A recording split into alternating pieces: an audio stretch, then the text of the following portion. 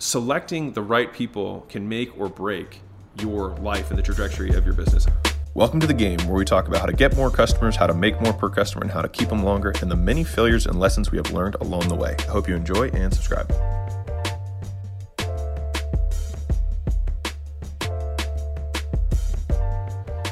As you build your wealth, there are people who you will need to help you and have in your arsenal.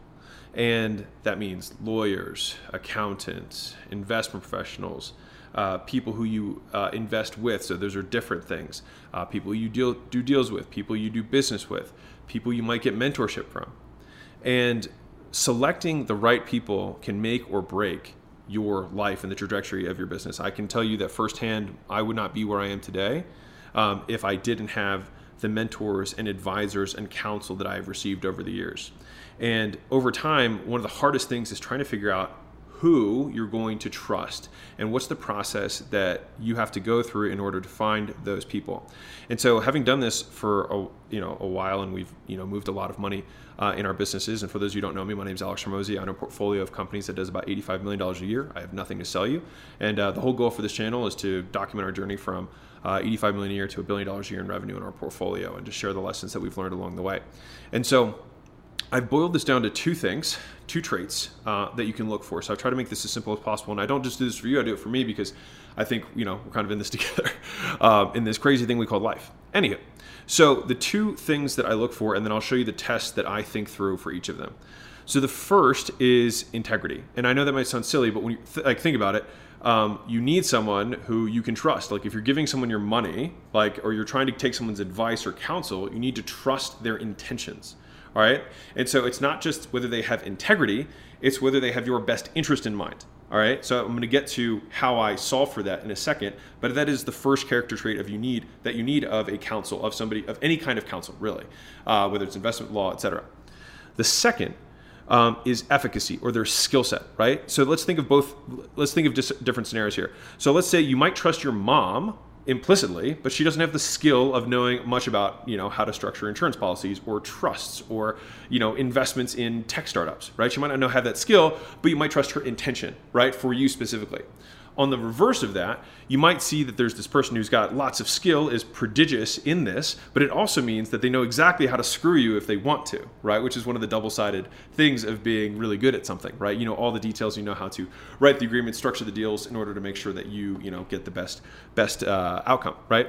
And so the idea is to find someone who has both your best interest at heart and has the ability to deliver on what you want. Right? And so it's both of these things. And so you're like, well, yeah, maybe that seems obvious for me. Just even boiling it down to that was very helpful for me, because when I look through advisors, look for people I want to get counsel from, I have to look at these two things. All right. So here's how I test for the integrity piece. And here's how you can kind of control for risk here. Right. One is I always try and interview as many advisors as humanly possible. All right.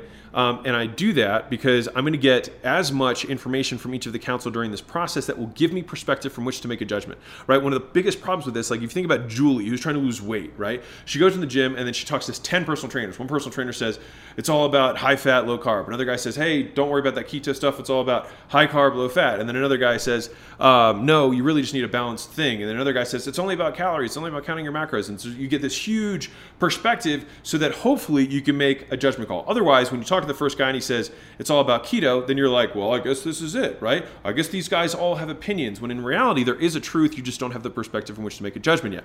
And so the first step in this is that I interview as many as I possibly can from reputable sources. So this is where I reach out to my network, I make posts, etc., to try and get as many referrals as I can.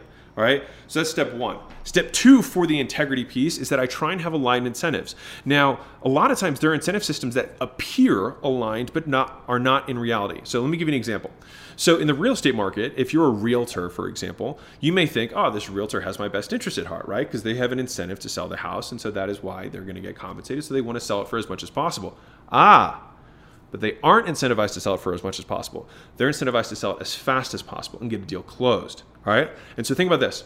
For you, selling a house for $500,000, that's worth $500,000, is a normal, that's normal. That's the market price, right? But for you to make an extra, let's say $25,000 or $50,000 would be really material. That would be a huge extra outcome for you. You would probably push a lot harder to get the extra $25,000 or $50,000. Now, let's say that you could probably sell it in a day at $450,000 because it's below the market value of the house, right? Now, here's what's crazy is that if a selling realtor, total it might be 7%, 2% goes to the buyer and 5% goes to the seller. If 5% is going to your realtor, right? 5% of $500,000, right, is 25 grand, okay? And so for them, the $50,000 decrease to drop you from 500 to 450 means that they're going to give up $2,500. So they're going to make $22,500. So let me ask you a question. Now, in the reverse, if they sell for $525,000, they're going to get $27,500, right? And so it's a $5,000 swing off of a $25,000 nut for them, and one of them might take them 3 months, and one of them might take them a day. So what is their incentive? Their incentive is to make as much money as possible per unit of time. And so they're incentivized to sell as fast as possible. And so this is one of those things where you have to put your thinking cap on and say, are our incentives truly aligned?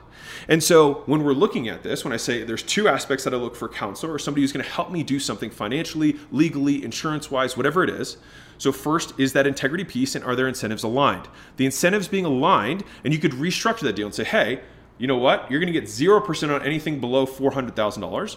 I'll give you 3% on anything between 400 and 450, and then from 450 and up, I'll give you 20%, right? Or 15% or whatever, right? And so now they're highly incentivized to push, and now your incentives are aligned because each increment for you is worth almost as much as it is to them. And that is how you would align incentives. All right. Now, how do you test for the second thing, which is their skill set? This one's hard, all right, especially if you don't have the perspective from which to make a judgment, which when I enter new things, when I'm trying to learn about trust, when I'm trying to learn about investment things and different vehicles, I'm learning about storage units, I'm learning about you're like, oh man, there's so much stuff and there's so much nuance that you have to have, right? And so the first thing is I like to usually read 2 to 3 books on the topic, all right? And I read 2 to 3 books just so I don't appear like an idiot. And so I can at least understand what they're saying, and they're going to respect you. It's kind of like defense. If you bring at least some level of knowledge, they don't feel like they're going to take advantage of you. So this is a first thing that I do, and this is because I don't like feeling exposed in these types of conversations. The second thing you can do is if you have someone that you can trust, you can bring them in alongside you. And the third thing that you can do, which is probably the most and highest recommended, is repeating the same action I said in the first hand, which is try and talk to as many of them as possible, and then you will gather the insights and you'll see the people who demonstrate the most expertise. And what you can do is take what one person says and say, well, what about this? And see what they reply with. Right? And as you gain more and more knowledge, and this is how so in the consulting world, this is qualitative research, right? This is where you're literally doing interviews, essentially, to gather information so that you can make an informed decision, right? And so when you do these interviews, and this is the lazy part, this is what most people don't do, is they won't do this work. Right? They won't take the time to interview 20 people or 10 people when in reality, these one decisions, the guy who you decide to, invest in their fund, or if you decide to buy this building or invest in a fund that buys X, Y, and Z, right? Or you have somebody who manages your portfolio, whatever it is, right? That one decision can be one of the most, if not the biggest influence on your total net worth over a long period of time. And people take more time to figure out where they want to go on vacation than where they're going to put their money.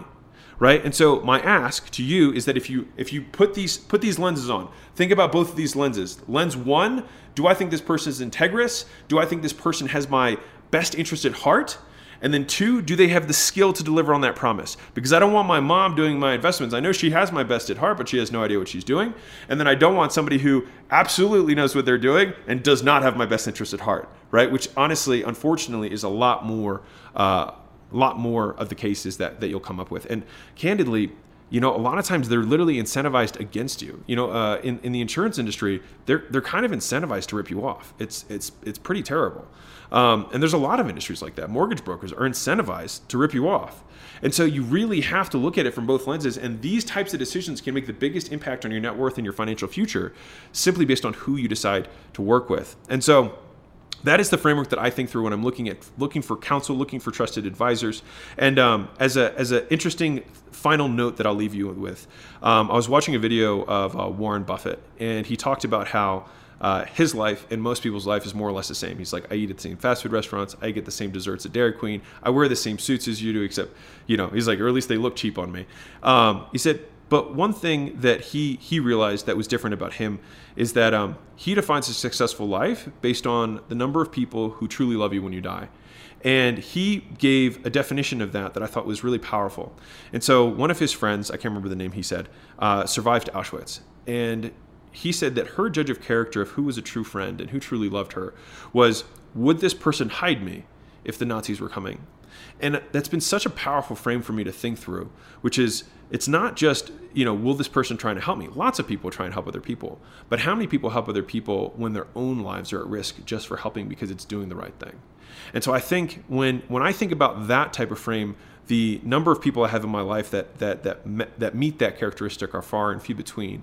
And I think that if you can trust the people that you do business with to that degree, you will be best served. And if I have to choose between the two, I would rather have somebody who I trust their intention, and I have an 8 out of 10 on the efficacy, than somebody whose intentions I am unsure of, and they have a 10 on 10 of the efficacy. So anyways, lots of love. Hope you enjoyed this. Click subscribe if you did, and I'll see you guys in the next video. Keep being awesome. Bye.